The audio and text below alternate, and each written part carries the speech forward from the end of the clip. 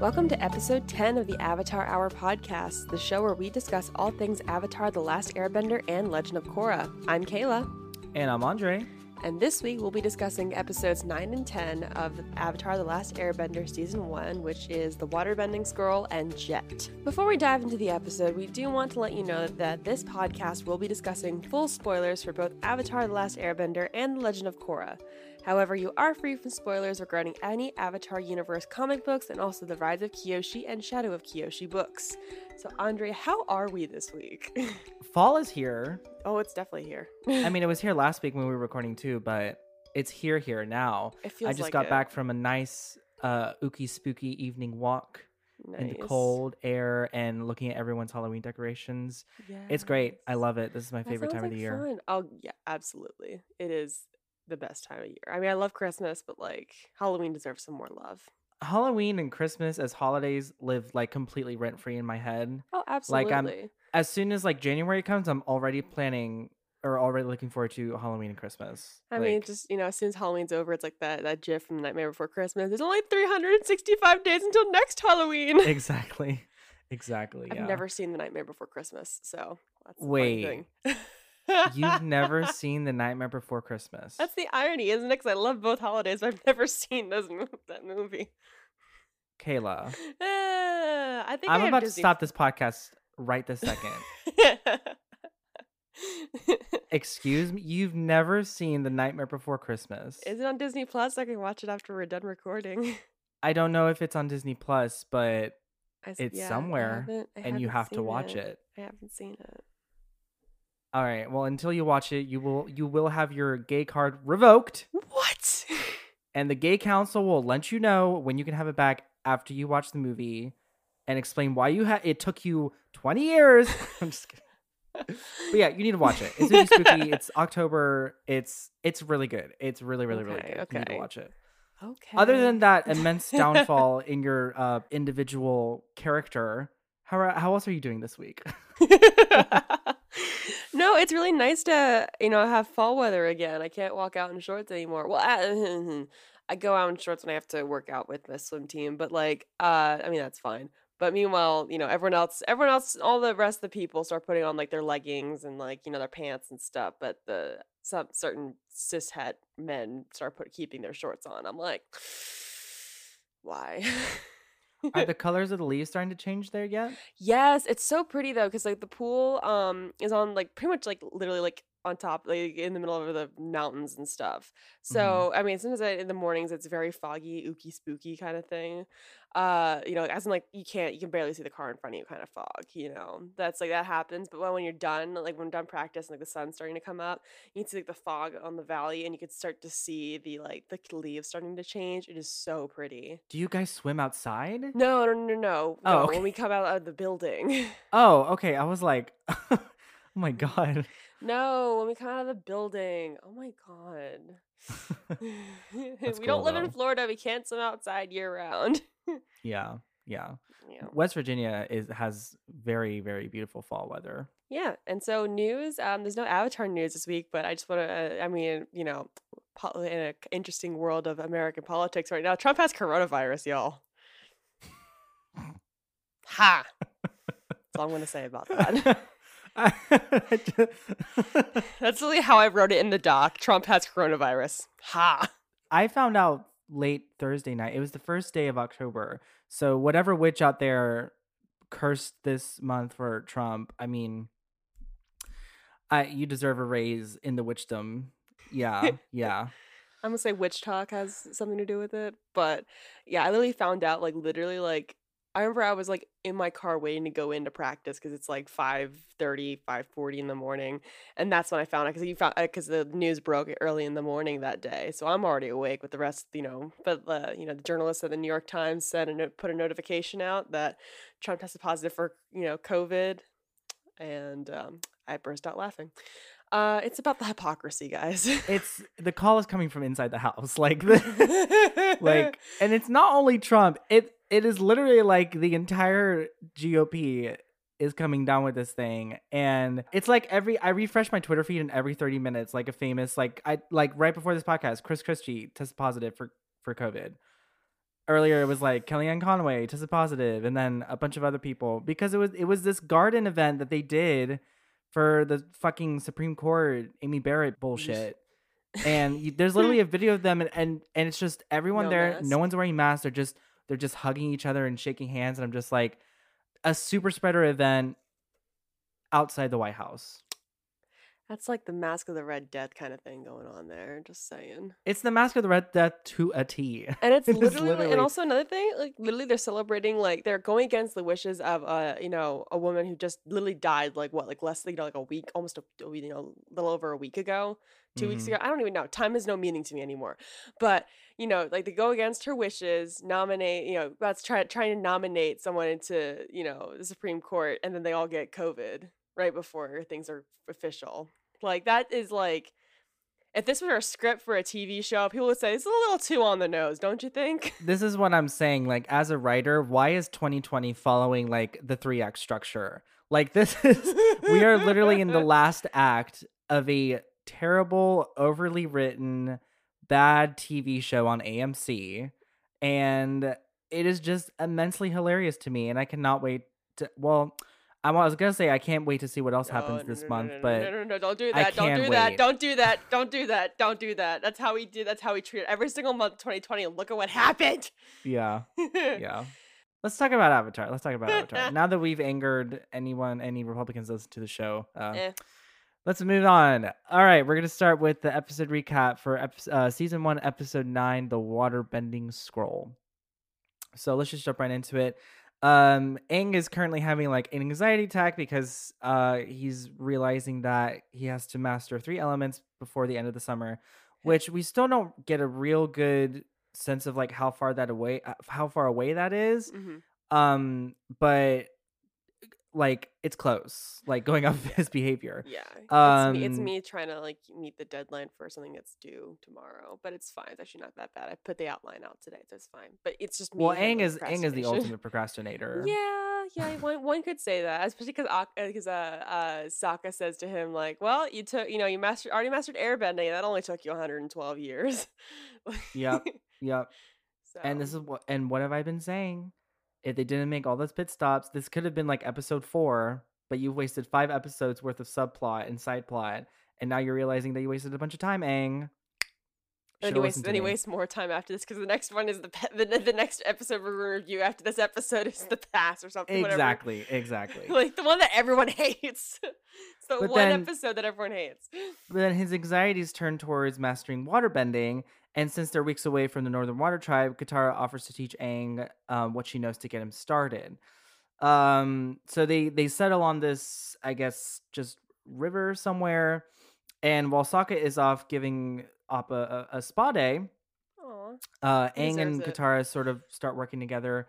And Aang picks up waterbending very quickly. And I wanted to ask you, what do you think it is about waterbending that Aang can, tune into like very easily, Well, in I your mean, opinion? like bending is an extension of a person's personality in a lot of cases, and I think it's that's like something that's been discussed on the show.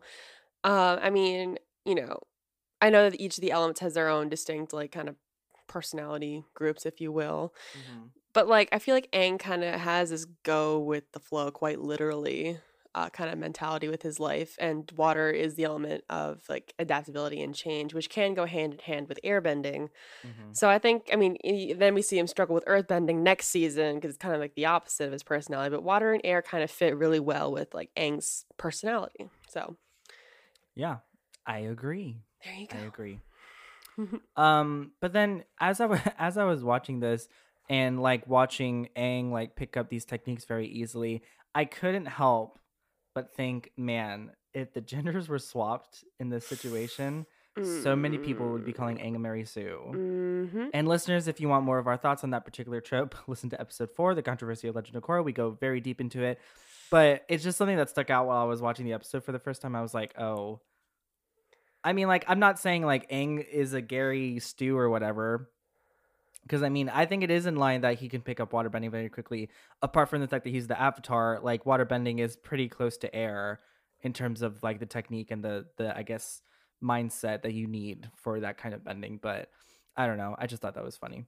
Mm. But This sort of session ends with them accidentally sending their supplies down the river, Oop. so they have to visit somewhere to restock their supplies. So they get to this protocol. Aang buys a bison whistle that we'll see used later, which I will be referring to as Chekhov's bison whistle. And they happen upon some pirates and discover this waterbending scroll that has like different techniques and forms and moves that you can learn. It was interesting to think like this is how techniques and forms are disseminated in this world, like just through these scrolls. Like I wonder if like the other nations are so forthcoming about making those forms and techniques accessible, because sometimes it just feels like the way they bend is just from either just natural instinct or what they've seen other people do. But this scroll seems to be like something that is like a very traditional sort of form of waterbending, and I'm interested to know whether or not the other nations have some like archives that they can go into to find these very old and traditional forms of their respective bending. I'm going to say probably, especially for people who are, kind of upper class and can, afford getting that kind of information. Because I'm not Mm-hmm. sure if there's a printing press yet in the Avatar universe. But I mean, well, with knowledge, in the Avatar universe, for instance, the Fire Nation, like only the royalty knew how to lightning bend, for instance. So some aspects of that probably wouldn't be as available, but I Right. mean, that waterbending scroll was probably stolen. We don't know where from, but probably somewhere fancy. Yeah, it said the pirate guy said that he doesn't have a name, so I'll just say pirate guy. They said they stole it off of Earth Kingdom nobleman or something like that. Or I think they try to sell it to an Earth Kingdom nobleman. I literally watched this episode 40 minutes ago. What am I doing? Oh, I think it is. I think there is. They are, yeah, they're selling it to it. Um, but yeah, It's they probably find the past, but scroll. the scroll's probably passed hands a few times. So, Oh, sure, I'm sure, and it's also incredibly rare and expensive. So that hmm gives us some idea of like how just special it is, I guess. But after Aang fails to bargain with one copper piece, two copper piece, the trio leave. But Katara has stolen the scroll, and the pirates realize it, and we get this classic Atla chase scene, plenty of humor, fast-paced music, and of course a Cabbage Man cameo. And he did not have any luck in Omashu, and he didn't find any luck in this nameless port. And I wish him well. My condolences are with him and his cabbages. oof. Aang airbends them out of there and they escape. Meanwhile, Iroh essentially makes the captain on their ship change course to try and restock his lost Lotus tile for his Paisho game board. Well, the Lotus And tile is important later, so don't forget that for people who, yes, yes. I I thought that this was funny because not only Zuko's reaction, but just like Iroh's insistence that, yeah, I know we're like hunting the Avatar, but I cannot do that if I can't play a complete game of Pai Sho. Like I need some way to like move like just pass the time on this godforsaken ship. But I It's like that scene thing from Beetlejuice when she's like, "If you don't let me like remodel this house, I will go completely insane." Like, I have not seen Beetlejuice. I haven't seen Beetlejuice either. I just know that from like just gifs and stuff. So, I didn't know that. yeah, I didn't but know that. But yeah, the way that Iroh was talking about this Lotus tile, I know that it's a foreshadowing for the White Lotus, but also the way he was talking about it and how like it's like his secret weapon or something, his like unique way of playing. I'm just like, hmm. I'm trying to think of like what maybe there's like a subtle metaphor there for Iroh's character or something that happens later on, not necessarily with Paisha, but just like with Iroh in Well, I general. mean, like he didn't he say something like, people underestimate the White Lotus tile in the game.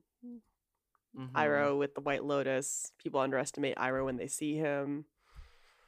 Possibly. I might be drawing at straws, but I'm trying. Possibly. I'm actually, you know what? I'm actually going to pull up the transcript of this episode because I want to know the full quote. Most people think the lotus tile insignificant, but it is essential for the unusual strategy that I employ. Unusual strategy. It could be many things. It could be the lightning bending, it could be the dragon of the west bending. I don't know. I guess Iroh does come off of like it's easy to underestimate him, as we saw in like the last episode with like him being kidnapped by the Earth Kingdom, Mhm. I guess cops or whatever. They underestimated him because he's an old man, but he's actually like incredibly smart and incredibly powerful.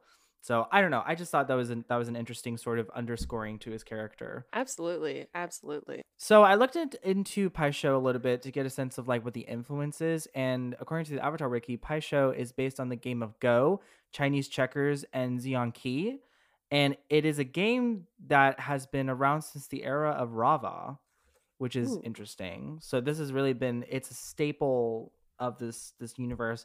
And as we learn in Legend of Korra, every culture has its own rules and interpretations of like the written rules, and I don't know. I think that's Mm. interesting. I guess I mean like I'm trying to think of like a what would be the parallel for that in this in our like our universe, I guess. Like I you know what am I saying? Uno. There you Everyone go. has their own rules for Uno. There you go. The Uno is the Pai Sho of this world. There you go.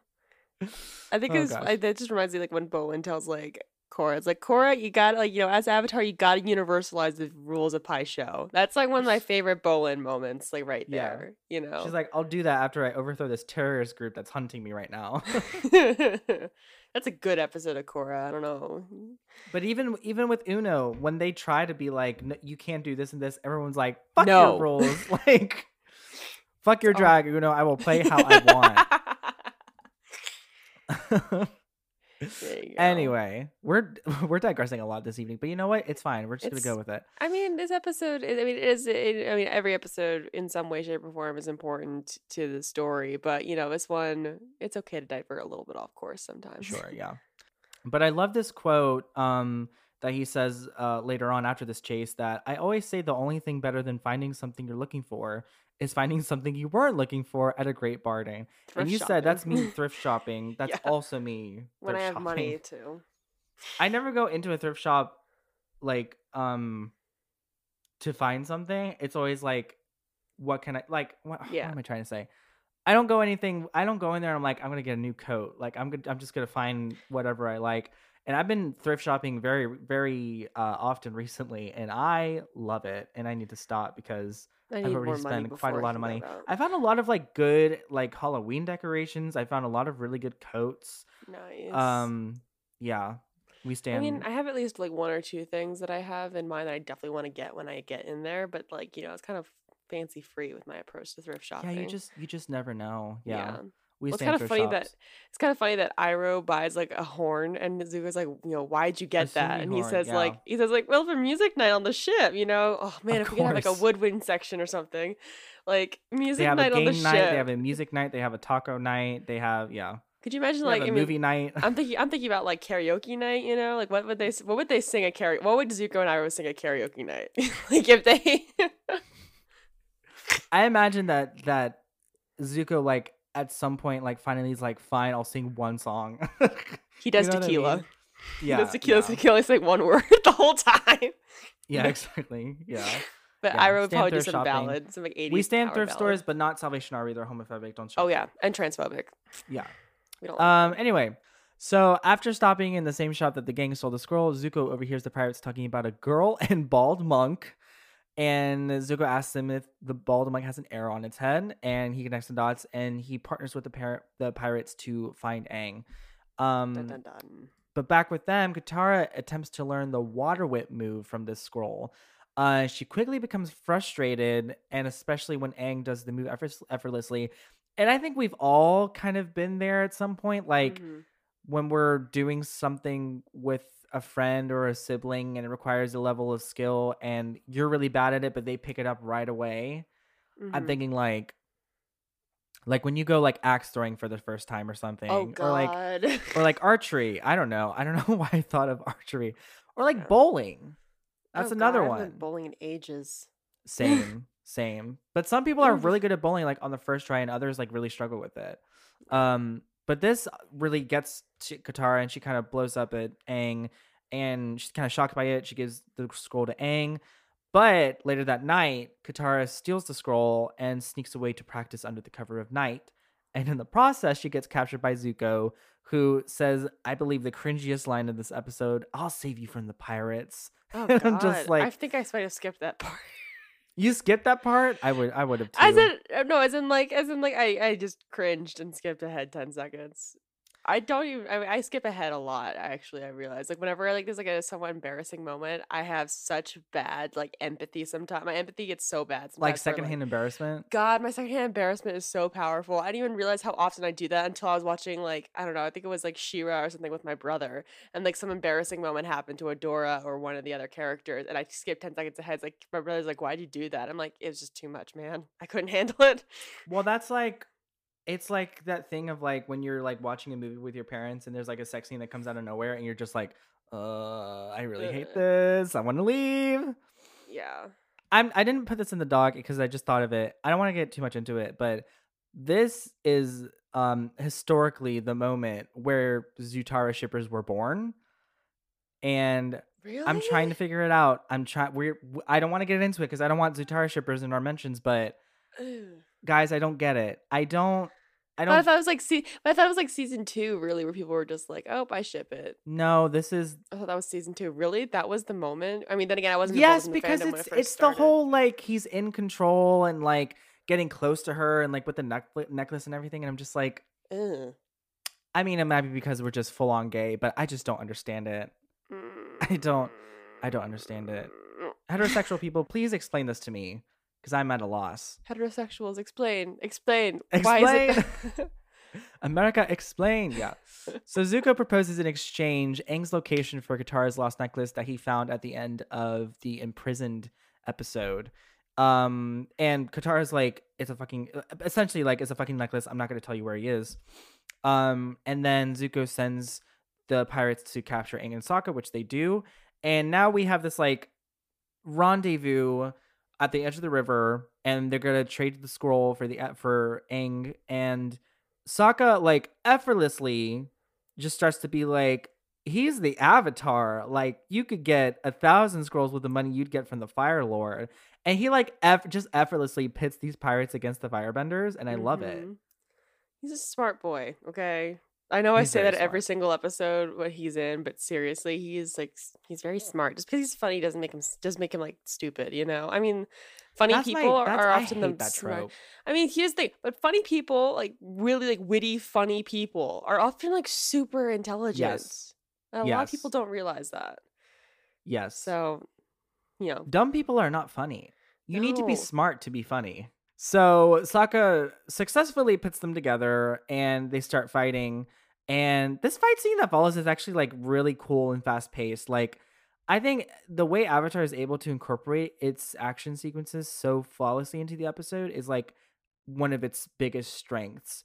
And it's also like the smoke and like the non-bender pirates also add another like interesting flair to the fighting dynamic, especially when you have like the captain and Zuko and it's like fire against sword. Like that's Mhm. really Yes, cool. yes. That's really really cool. I love the like the way that they use the environments in the fight scenes because they are always Yeah. having it like the environments and I mean I know that there's smoke bombs but like you know just interesting ways to change things up because like you know the fighting doesn't get stale on Avatar and No. the use of weapons, the use of scene, you know the things they can use in the scene, it just makes it that much more interesting to watch. And if they're yeah, that's the thing that really stays consistent between Avatar and Korra is that the fight scenes really make use of its environments, and that's what makes it feel like really grounded and really like important, that it feels like it's actually happening. Um but yeah, Katara, Aang, and Sokka attempting to escape, they work together, and Katara and Aang use the push and pull technique that they were learning at the beginning of the episode to bring in That's a the tide to steal callback, the ship. kids. Huh? So that's a callback, kids. That yeah, that's called It's secret. The secret tool we'll use we'll use later. You know that picture of Mickey from Mickey Mouse Club. yeah. Yeah, but they bring in the ship, they steal it, and I also wanted to say that this is really the first time we see Aang use waterbending in a fight, apart from when he was in the Avatar state in episode 2. Like And it doesn't count. in this, like he's like actually lucid and using it for the Yeah, first there you time. go. That's why I said it didn't count. Right, right. And I think it's it's kind of cool. I don't know. It's just kind of cool to see him like incorporate that now into his fighting style. Like I think that's really interesting. Mhm. Um, but now using Chekhov's bison whistle, Aang calls Appa and they escape Zuko and the pirates. And there's this really funny tag at the end where Ira realizes that the lotus tile he lost when is in his sleeve the whole time. And then Zuko just takes it and chucks it. I wish he like did this on purpose. Like, do you know what I mean? I wish he was just like, oh, we have to stop somewhere because I have to get a lotus tile, and it was just an excuse to go shopping and like distract Zuko, I and think it then he'd be was. like, it was in my sleeve the whole time. I definitely think that was a whole ploy to go shopping and to get Zuko to like, And it just like lighten up a conveniently little bit. overlapped with Aang. There you go. Yeah, exactly. Maybe it is. I think it Who is. knows? I think that I absolutely think that's the case. Write that down on our list of questions for break. Um, Headcanon. yeah. And then to close out the episode, Katara, apologizes for her over competitiveness, and Sokka reveals that he managed to steal back the scroll. Now, I can't remember. Does the scroll ever come back into play at any point? Like, don't they give it to somebody? I mean, they go back to go to the Northern Water Tribe, so I don't know. I haven't like I mean, I've been like really faithful with this and haven't like watched ahead. Like every Me time that we do neither. an episode, I literally have not watched like the show since probably maybe the first or second time I watched the show, which was like high Hmm. school. So it's been a really long time since I last watched it. I So can't. I want to say they give it to Paku at some point, but I might be wrong. I don't remember. Definitely something to look hmm, out for. interesting. Yeah. Cool. Interesting. So that's episode 109. We're going to take a quick break for our ad break, and we will see you after that For Jet. for Jet. Yeah. And we're back. Did you miss us? We missed you. Okay, so our next episode that we're recapping is episode 10, which is Jet. The episode opens up with Momo and a bunch of other animals getting captured, and the gang frees them from the cages. Huzzah. Um, I mean, it's really cool to notice the attention to detail that Sokka has. Mhm. We're gonna stand Sokka for. I mean, we always stand Sokka, but he's a Sokka stand moment right here. He has like attention to detail, and he points out that the traps are from the Fire Nation because of the metal. And also, he does point out that they keep getting tracked by the Fire Nation because Appa is too noticeable with the arrow and being a giant bison from a culture that is pretty much extinct Which, I mean, and he has flies. a point. He does, Like, though. We love like Appa. We all want Appa plushies, the way you know. Katara was like, "Oh, your intuition says that." I I'm still just like, love this this. is like, it's. I'm not like bagging on Katara here, but like, Sokka is right in this Yeah. in this scenario. Like, at work, because I'm not working with like 14, 15 year olds, but I am working with like 10, 11 year olds. And anytime there's any drama, I have to like figure out a way to like de-escalate it. But I'm always at the end of the day, I'm just like, that person was right. Like, that Mm, kid did the right thing. But that's you can't fair. flat out say that because then it gets too complicated. So you're just like, No. okay, it's fine. How about you guys just like not hang out for the rest of the day so you don't annoy each other? There you Cool? go. Cool. Yeah. Yeah. I mean, yeah, he has a point. Smart kid. So they start walking through the forest and they pretty much just roast Sokka the whole way through. I mean, not even like they're kind of weak roast, but they still do it as siblings do. Yeah. And they literally walk right into a Fire Nation camp and they're trapped until a bunch of kids led by one who's about Sokka's age and they swoop in, they kick Firebender ass without bending. Good for them. Ish. We don't know that much about them, so good for them, I guess. Um, cool thing about and like one of the cool things I noticed is that I forgot about like the weapon that Jet uses. So Jet's the person that leads the little ragtag band of rebel kids. He uses these like hook-looking weapons, and I Mm-hmm. looked them up, and they're called tiger heads, and the inspiration for them comes from northern China. So Oh, fun that's facts. interesting. And then once they fight off the Fire Nation soldiers, the leader introduces himself as Jet, and his freedom fighters. And Katara instantly has a crush on him. It's unfortunate. But that's very like 14-year-old, like teenage girl, Okay, like, that was even me when that was me before I even realized I like girls. Just kind of like, okay, that guy is kind of cool. He seems nice to me. Okay, I think I have a crush on him, kind of thing. That was me. I get that a lot more than her being tied up in a tree and Zuko walking around her talking to her. Like, I get this a lot more. Yeah. Mm. So yeah, and they introduce the freedom fighters. They go to the hideout up in the trees. Kind of reminds me a little bit of the Ewok village from Return of the Jedi. That is every You're single tree right. village ever. Yeah. I mean the freedom fighters are kind of like the Lost Boys meets like Robin Hood a little bit, Oh, except totally. a little bit darker as we learn later. But like that's just what I think about when I see them. Like the Lost Boys meets like Robin Hood as Merry Men. Mm-hmm. like Definitely. Definitely. yeah. So then, we're introduced more to Jet and the rest of the bunch. Jet and Katara also bond over the fact that they both lost parents to the Fire Nation. Mm-hmm. So another bonding over shared trauma. Right. I mean, we talked a little bit about this in our last episode about Jet, but um it the dynamic between Jet and Katara really boils down to like the fact that they have very similar trauma, but they reacted in very different ways. Like I think in that sense they're like almost kind of foil to each other, which I think is interesting. Um but yeah, like we said last week, I Katara's mean got like a this lot whole of foils. yeah, she does. She does. She really does. Like a lot more than the other characters. But like we said Azula, last week, like Jet. this show is basically just like how people react to trauma. Yep. There we And go. I think that's an interesting way. I mean, a lot of shows are about that.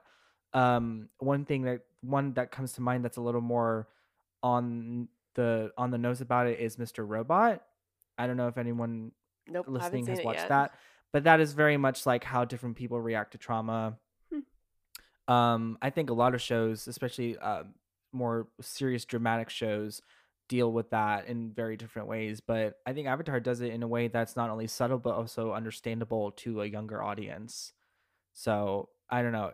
I mean, it's definitely kind of like the first kids show on Nickelodeon to do that, Hmm. and it opened the door for so many shows to do that as well. Absolutely. So the next morning, the gang and the freedom fighters are off on the so-called special mission. Jet jumps an old man, which then he thinks that he's Fire Nation. But even if he was Fire Nation, like what harm could that guy do to him, really? Hmm. So we have to see this much darker side to this so-called freedom fighter, and you can tell that the anger that he has against the Fire Nation essentially poisoned him. Like he jumped an old man that really was just he was asking him like just stop, like stop, I'm not gonna hurt you. Well, and this is the thing. It's like a lot of the discussion about how the Fire Nation is not all bad Hmm. for most people stems from the headband episode where Aang goes to the Fire Nation school and it's all like revised history and the kids not being able to express themselves in any way. But this has been going on literally since again the beginning of this entire series. Like all of them are not bad; they just live under a regime that represents them poorly and in Yeah. very violent ways. And I think because of that, there is a stigma. And I mean, I'm not going to say like the Fire Nation is like the oppressed group here, but like it's again an interesting thing to pose to kids because in kids television there's a very good side and a very bad side. Like it's like the Fire Nation are not all Slytherins. Slytherins are not all evil, like but the difference being like I mean in the Harry Potter books they just are all evil and it's boring and stupid. But here they're like no, like the Fire Nation has good people that just happen to live in the Fire Nation. The Fire Nation wasn't always like this. Hmm. There was someone that came in and corrupted the power and now they've become this terrorist country essentially. Yeah. So I just thought it was interesting. No, that is interesting. Definitely adds a layer of gray to kids shows that often have the very black and white approach to people. So good for Exactly. them. As always, we stand the good writing. So they come back to the camp and Katara asks Jack what happened. Well, Sokka tells him like, "Hey, like he jumped an old man. Like that's not cool." And Katara's like, "Well, I want to hear what Jet has to say." So then Jet tells her what happened and he basically planted evidence to justify his attack. He just pulled out this random blade and said, "Oh, he was trying to kill me." Like he had this hidden on his person. And then Katara believes him. Sad. But I mean, again, no, he's not like a master manipulator like Azula, but like he's a pretty good manipulator. Oh, We see it again definitely. later. Yeah, I think you said last week like the way he like is effortlessly able to manipulate people. I think definitely not on the level of Azula, but it's a lot more casual with him. Hmm. Like you don't know that you're being manipulated, which I guess no one ever really does. But with Azula, you always get the sense that she's Up playing to 3D something. chess. But with Jet, I mean, there isn't really anything that Aang and Katara have seen to put his character into question, you Mm. know. But also, again, they've only known this kid for like a day or two, And they're already ready and to they like like, completely trust him. well, they're kids. I know. That's the thing. It's But like Sokka's the older one and kind of has a little bit more of his doubts. right, and I think that's why the writing chose him to be the one to be like, yo, like this is not what it seems. Mm-hmm. Yeah. So Jet then recruits Aang and Katara for a mission to allegedly try to protect the forest from being burned down by the Fire Nation by using the water from a nearby reservoir. Of course, Sokka still doesn't trust Jet. So in the middle of the night, Sokka sneaks out to see what Jet and the Freedom Fighters are really up to. And then we find out that Jet's going to blow up the reservoir to wipe out the Fire Nation. But it's also going to wipe out the town. Like, he's willing to murder innocents to get revenge on the Fire Nation. Like, that's a He's little fucked also up. like again like 16. Like Yeah. I mean A very traumatized 16-year-old. I mean traumatized enough to justify like the wiping out of an entire village. Like Yeah. I guess I mean I don't really know. Like I was gonna say it's like an age thing to think in such like absolute terms, but like it's not. It's really not. Like No. there are people of all kinds of ages that think in terms of like the greater good, Yeah. but like when you, I feel like when characters start going down like the greater good path, it always tends to be like a means of corruption. Yeah. Like because it puts that character in a sense of like almost godlike judgment in a Mhm. little bit. And like, Yeah. I know I'm taking this way too far, but like Jed Mm, is like, it's kind of concerning that he's able to justify this very easily. yeah. You know, like I think it's both an interesting way to turn him into the villain of the episode while also being like this is how much trauma the Fire Nation has inflicted. It's got kids thinking like this and Yeah. able to commit these crimes with no second thought. There you Like go. once you take it to that level, it's like, oh shit, like, you know. Yeah. So like the reason, so I made a note in the show notes that I kind of can draw some parallels to Saw Gerrera from Star Wars. Okay, I really like the Clone Wars. I like Star Wars Rebels. I like the animated series. Mhm. So he was introduced in the Clone Wars, a rebel, kind of similar to Jet, fighting for his home and stuff like Was that. he not in Rogue He was One? in Rogue One, so you see the Okay. older Saw Gerrera, and when you first meet him in Clone Wars, he is kind of the more extreme because he has a sister, and his sister gets killed off, and it makes him even more like angry and Uh-huh. extremist. And so when you see him in Rogue One, you know that he's more of the extremist kind, but you get to see more of that in Star Wars Rebels, where he actually, he is a lot more willing to sacrifice people, as in, like, put other people in danger for Right. the sake of the greater good. So there's definitely some parallels between the two for sure. Yeah, go watch Star Wars Rebels and Clone Wars. They're both actually really good shows. They definitely it makes the movies a lot more enjoyable once you know that kind of history. But yeah, Jet reminds me of Saw Gerrera. I was gonna say I just finished watching Death Note for the first time, and this is kind of what I was talking about in terms of like characters that fall into the path of thinking that what they're doing is for the greater good. Because the protagonist of that anime is very much like I'm killing all of these people for the sake of the greater good. Like he's essentially killing criminals by the thousands and hundred thousands because he thinks that is gonna fix the world. Like if he gets rid of crime, then he gets rid of. But it turns into him killing other people, and like it's like it sounds like the greater good. Like it sounds like completely harmless, but like every time we see a character weaponize it, it's always like it It doesn't end ends well. poorly. You know, it doesn't Absolutely. end well. It like plays on like your individual sense of justice while also playing on your objective sense of justice, and everyone thinks they know what is just and good when they are the victors in the scenario. Like Mm, it's I don't know. It's a very messy thing to get into. yeah. Yeah. Well, damn, Andre. Like, you I'm just sorry. no, no, no, no. I just said, well, damn, as in, like, I'm impressed. Like, that was a really interesting way to approach that. Thank you. That's cool. That's why they pay It's me. you don't get paid for this, Andre. I really don't. We get paid. We got paid $10 for this for 10 episodes. That's $1 an episode.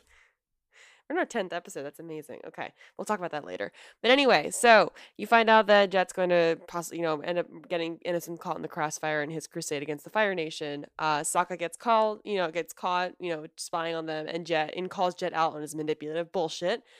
Kind of scary how good of a liar Jet is. Plays with Katara's weaknesses. He even plays with Sokka's weaknesses a little bit, trying to make Sokka feel like he's a part of something, that he's a leader, that he's a smart person. Well, he even says like the Fire Nation killed your mother. Why wouldn't you want to do this thing with Mm-hmm. me? You know?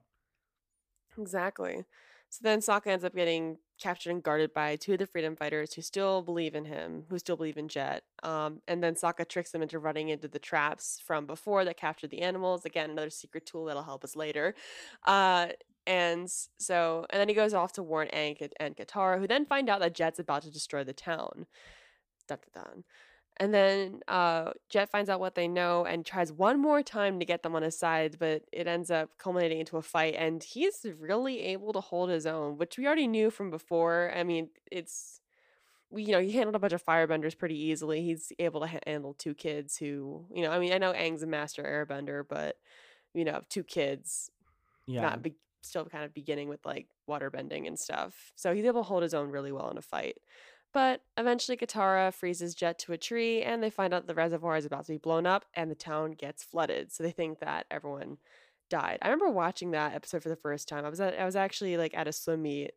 And I was like watching this, like I was taking a bath while watching the episode, and I was like, "Oh my god, did they just kill all those people?" Like, I mean, I knew it was a kids show, but like, I still was Yeah. like, this is like, not one of the most like well raved about episodes. It still was like, wow. Yeah. Yeah. Definitely. I was like, oh shit.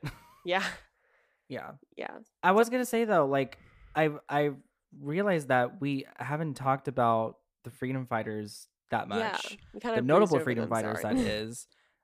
Just want to Trans shout them icon out. Smellerby. Yeah, a trans icon Smellerby. Got Longshot, doesn't speak. Pipsqueak, Sneers, who I don't remember, and the Duke. But if I There's plenty of remember others that weren't correctly, named. yeah. But if I remember correctly, the only people we see come back in season 2 are just Jet, Smellerby, and Longshot. So it seems that they've broken up, Yeah, or most of them have defected at some point between this episode and season 2, probably. which is interesting. And I know like Jet was like going to Bossing State to like lead a better life or something, and he got caught up in the firebender thing again. But I don't know. That was interesting. I think they were like very. I think they were wholesome characters, honestly. Like Yeah. especially the Duke and Pipsqueak.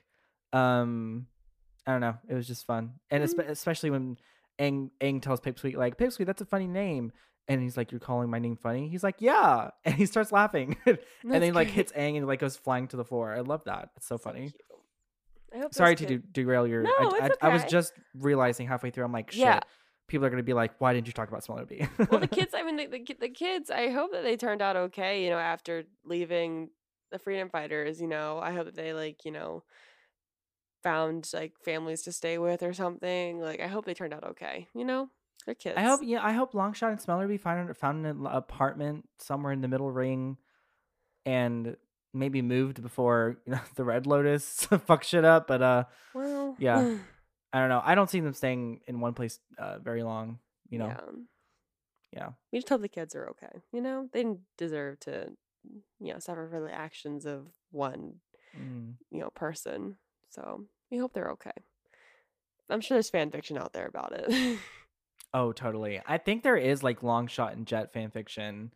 Oh, because of the way like Jet's death scene, the way it played out, like it definitely kind of felt um, like the I, only reason Longshot said anything was because Jet was dying, mhm. and it was kind of like I think people got some vibes from that. Like, I mean, like I'm here for it, you know. I barely remember Jet's death scene. All I remember is like the Ember Island version of it, and then like Sokka saying, not Sokka, Zuko being like, "Did Jet just die?" Like he found out that he like this guy that he like stole food with on a ship, like Yeah, possibly died kind of horribly. yeah. Like, He's like, oh my god, I didn't even realize that. Like, oh my god, I knew that kid. exactly. So that's Well, why Jet's not usually one of like the higher ranking villains or antagonists of the Avatar. Probably more so antagonist. Not one of the higher ranking antagonists as you listened to in the episode that we just did before this. Probably because of the did Jet just die? yeah. It's a little bit. So anyway, back to the episode. Katara eventually does freeze Jet to a tree, but the reservoir still floods. The plan still happens. But then Sokka shows up on Appa. He's like, "It's okay. Like, everyone. I got back to the village and got everyone out. No one believed me, but the old guy that Jet jumped vouched for me, and everyone's out safe, so it's okay." So again, another secret tool that'll help us later. Except it's a person. It's very much like, put good deeds out and good deeds will come back to you, you know. Exactly. Don't be a bystander, kids. Stop the bullying if you see Oh it. my god, that takes me back to all of the assemblies in elementary and middle school. Holy bananas. So, but like, yeah, so then Jet's like, calls them a traitor, calls them all traitors to the cause or whatever. And then he's like, this we could have freed we could have freed this area. And then he's like, and then says probably the most impactful line of the episode, who would be free? Everyone would be dead. Like, Yeah. shit, buddy. Like, For real. you Yeah, I mean, know, he's right. yeah, he is right. Like, wow. Wow. I also would want to know, like, how long have the freedom fighters been like operative? Like, how Yeah. long have they all been together? Because it Don't feels take kind Jet's of, word for it. huh? So don't take Jet's word for it on how long they've been around. Does Like he say in the no, episode? he didn't say a number of how long they've been around, but like, well, I mean, just the way like he talks about it before. It's like, oh, like they, I'm wanted and they're out like this was an assassin out to kill me. Like, I could would they? say just from their population, they must have been around for like a couple years. Yeah, because they're able to build like the treehouse village and have like the Right. way to get up there. But I also say that and know that like there was probably someone that saw through Jet and either defected and left, or maybe they did something to him, or I don't know. It just doesn't seem like I don't think Jet takes criticism too easily, No. So it's very much like the rest of them can't see me as a bad leader because they're like counting on me. So I have to do whatever I have to do in order to keep that image and reputation of myself, So he That just makes really sense. sees himself as like a redeemer, like um not only just like a Robin Hood character, but just like a almost I would say a vigilante, Yep. because he's taking like justice into his own hands. Like to him, it's a 1-to-1. Like Fire Nation took my family, I'm gonna kill all firebenders essentially. So Jet tries one more time to appeal to Katara, who rejects him, and then the gang flies off to have more adventures. So Yep, there you go. That's the episode. That's the episode end of 110, Jet. Jet. Cool. Jet. Well, now we're gonna move on to fandom corner. This is what we were gonna talk about last week. But then Savannah had an amazing point to talk about. So Yes, she did. Yes, she did. Shout out to Savannah. Hey, Savannah. go listen to it. It's a good episode. But yeah, tell me. I don't remember where you found this. This was in an Avatar Facebook group that I was a part of, and I'm judging by the format of the post, like the picture, because I took a screenshot of a picture. Mm-hmm. So I'm gonna say probably it was originally on Tumblr. This I see. headcanon, just based off of the like bullet points and the format and stuff. I go on Tumblr a lot. I Guys, so I was gonna know say I this. love that, like judging by the Judging by the format and font the and the font. format. I'd love I mean, that. I'll be honest, a lot of the good headcanon posts come from Tumblr, so. When Tumblr was like good. Oh yeah, absolutely old Tumblr, definitely. I mean, I don't know, I still enjoy Tumblr, even though it's not what it used to be, that's for sure. It's definitely not. It's literally on my first home screen, but I like never use it anymore. I constantly forget it's there. Anyway, but yeah, you found this really cool theory. I'm gonna read it out for us. Basically, it just says, how did Monkey Gyatso wipe out about a dozen firebenders supercharged with Sozin's comet before he died? Here's my theory. Gyatso knew a secret last resort airbending move that Aang was never told about. As they surrounded him, he sat quietly on the floor. Then once they were close, he simply pushed all the air out of the room. He held the air out of the room long enough to suffocate all of them and then himself. Here's the evidence. His clothing is unburnt, and there is no evidence firebending was used near him. Why would they have fought/killed him without fire? Their bodies are lying piled up around him. If he killed them with airbending, they would have been thrown across the room. Aang, as a child, wouldn't have been taught this dark technique, so it makes sense that it's not referenced in the show. We know this type of bending is possible on a small scale, at least, because Zahir uses it to kill the Earth Queen. Think about how those firebenders must have felt, standing over a frail old monk feeling indestructible from the power of the comet, and suddenly Gyatso pushes his hands to the side and there's a rush of noise and utter silence. They realize they can't breathe. They try to use firebending to kill him before they suffocate, but without air there can be no fire. In one move, Gyatso has gone out on his own terms, killed them all, and shown how the elements rely on each other and the importance of balance. I'm just going to consider this as canon because Oh, I think this is a absolutely. phenomenal theory. There's the evidence. There's the, like, it makes sense with, like, Korra. It makes sense with the future of the show. And it even explains why it wasn't mentioned in the show because, that's pretty freaking dark. But, Yeah. damn. I'm just going to go ahead and say it. I would love to like actually see this happen in the live action series. If it's going to be on Netflix and it's going to be a little more adult, just fucking do it. I want to see it. I want to see this in action. Like, have it be like a flashback, like later in the series or something. I'm not sure if people will like, True.